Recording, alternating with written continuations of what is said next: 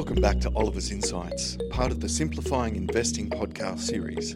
It's great to have you here. A reminder that this podcast is general in nature and hasn't taken your circumstances into account. It's important you consider your personal circumstances and speak to a financial advisor before deciding what's right for you. Any general tax information provided is provided as a guide only. And with that out of the way, here's Shane. G'day everyone, and welcome to this week's edition of the Oliver's Insights podcast series. Now, this week we're not going to look at monetary policy, we're going to look at fiscal policy in Australia because the new federal government has just released their budget update. In fact, it almost looks like a full budget. Of course, we did have a budget earlier this year, back in March, and of course that was very much a political document ahead of the upcoming election at the time. And of course this one is somewhat the opposite of that because it's straight after the election. So the government has taken a somewhat different stance to the previous government. So a bunch of things in this budget worth noting. The first one is that the government has implemented its election policies. No surprise there. You'd expect that, but I guess the good news is that it's not only done that, but it expects lower budget deficits this year and next thanks to another revenue windfall and various budget savings. In fact, it's offset all of the spending measures that it announced with savings. So all of the revenue windfall has gone straight through to the budget bottom line. Now, of course, the downside, though, is that future years show a significant deterioration as structural spending pressures, higher interest rates and lower productivity growth impact. But as the Treasurer has foreshadowed, this is largely a bread and butter budget with significant reform left for next year's budget, which of course will come around soon enough in May. Now, of course, what are the key measures? Of course, you would have heard of most of these in the May election. The implementation of the childcare subsidy rate, or it's been increased to 90% for the first child, and eligibility has been expanded. There, of course, has been an extension of paid parental leave to 6 months with widened eligibility, more money for Medicare, aged care, health, the NDIS and defence. Prescription drugs have been reduced in price by cutting the PBS co-payment from $42.50 to $30. There's tax incentives in various forms for electric cars. There's a reinvigoration of workplace bargaining. And of course, that was an outcome of the Skills Summit a month or so ago. More spending on TAFE, more university places, increased infrastructure spending. Now, of course, governments say that every year for the last few years. In many cases, they're just highlighting what they're already doing. But of course, that infrastructure spending is continuing under the new government. Now, of course, they have taken a bit of an axe to some programs of the previous government and reprofiled in their own language to their own preferred infrastructure programs. There's also increased aid for our near neighbours in the Pacific and Southeast Asian countries and various housing support measures. I think one of the good things to note about the new government is that it seems to be focusing more on the supply side. There are some demand side measures in there. I'm not a great fan of those because they just push up prices. If you do anything to put more buying power or spending power into the hands of a new home buyer, of course, after a while that just results in higher prices. But this time around, there is more focus on supply. And of course, the government has announced a new housing accord to build 1 million new homes over 5 years. Now, that, of course, sounds bigger than it really is. We come close to that over 5 years anyway, or we should. But of course, they're trying to put that as an aspiration. Most years we want to run a little bit below the implied 200,000 houses a year. So if we can reach that, that's probably a pretty good outcome. And of course, they have also set up the National Housing Supply and Affordability Council. Now, one of the things worth noting, I think, in all of this is that the federal government has set aside $350 million in funding to help incentivise institutional, including superannuation fund, investment in delivering an extra 10,000 affordable homes. Now, that's on top of the 30,000 affordable homes they were proposing as flowing from the National Housing Supply Fund. Now, of course, it remains to be seen whether all of this stuff will happen, but if it does, it is a move in the right direction. That's what we really need, a focus on increasing the supply of homes. There's also, of course, the startup of various off-budget funds, of course, the $10 billion fund to build that 30,000 affordable homes over 5 years, $20 billion fund to boost renewable energy infrastructure, and a $15 billion fund focusing on manufacturing and other industries. Now, of course, all that spending was offset by various savings. Cuts to public sector spending, cuts in regional infrastructure funds and community grants programs, a crackdown on tax avoidance, and increased tax on multinationals. There's a few other things in there which I won't go into, but they were the main ones. The government has, as already highlighted or noted, deferred any decision on the Stage 3 2024 tax cuts. But of course, I'm sure that's going to come up in the years ahead given the blowout in the spending measures or spending pressure over the medium term.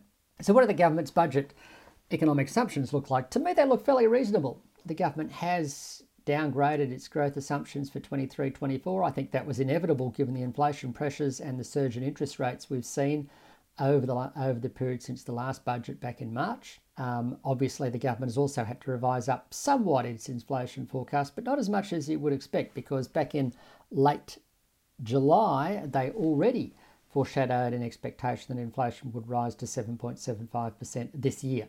What they have changed, though, is the pace of decline is now slower.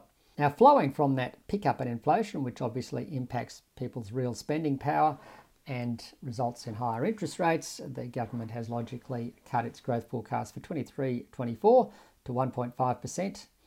Back in July, they expected 2%, and back in the budget, it was forecast to be 2.5% over the course of the next 18 months, 2 years. So those numbers seem reasonable to me.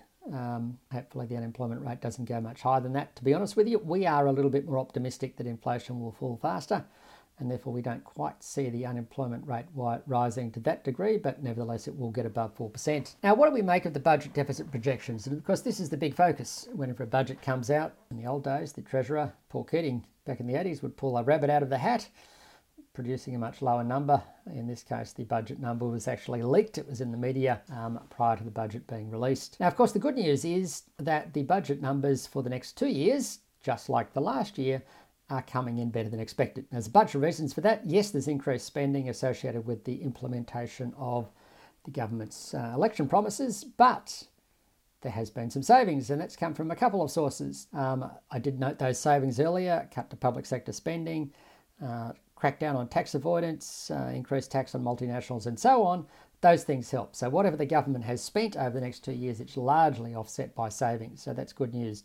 The other point to note is that there's been a massive boost to government revenue flow as a result of a bunch of things: higher commodity prices, lower unemployment, which means more tax revenue from personal tax collections, and higher inflation. All of those things tend to boost revenue faster than they boost spending. In the jargon, we call that parameter changes. But of course, for the next couple of years, it's actually been quite positive. In fact, for this financial year, it has the effect of reducing the budget deficit by $42 billion and next year by $12 billion. And as I mentioned, the government has largely flowed that through straight to the budget bottom line, such that as a result, the budget deficit for this financial year is now projected to be $37 billion, down from $78 billion projection back in March. And likewise, the budget deficit for next financial year is now put at $44 billion, down from nearly $57 billion back in March. So good news on that front. The bad news, though, I guess, is that the government has substantially increased their spending projections for the subsequent years and, of course, out into early next decade. And that is as a result of several things. Firstly, they're assuming that the commodity prices revert to what the Treasury refers to as more realistic levels, particularly after the boom of the last year on the back of the Ukraine war. They've also lowered their long-term productivity growth assumptions, which of course lowers growth in the tax base because it affects economic growth. And of course, they've also made greater allowance for structural spending pressures. These are the things we regularly hear about: the increased spending on the NDIS, the National Disability Insurance Scheme, aged care, health, defence, and interest costs. And of course, the interest cost is a relatively new one as a result of higher interest rates. But the main factor in all of that is the NDIS. So as a result, the budget deficit numbers from 2024 onwards look worse than previously projected, and that continues all the way out to 2030, 32. So not very good news on that front. I guess you could argue, well, the government is just adopting a more realistic approach to allowing for those spending measures.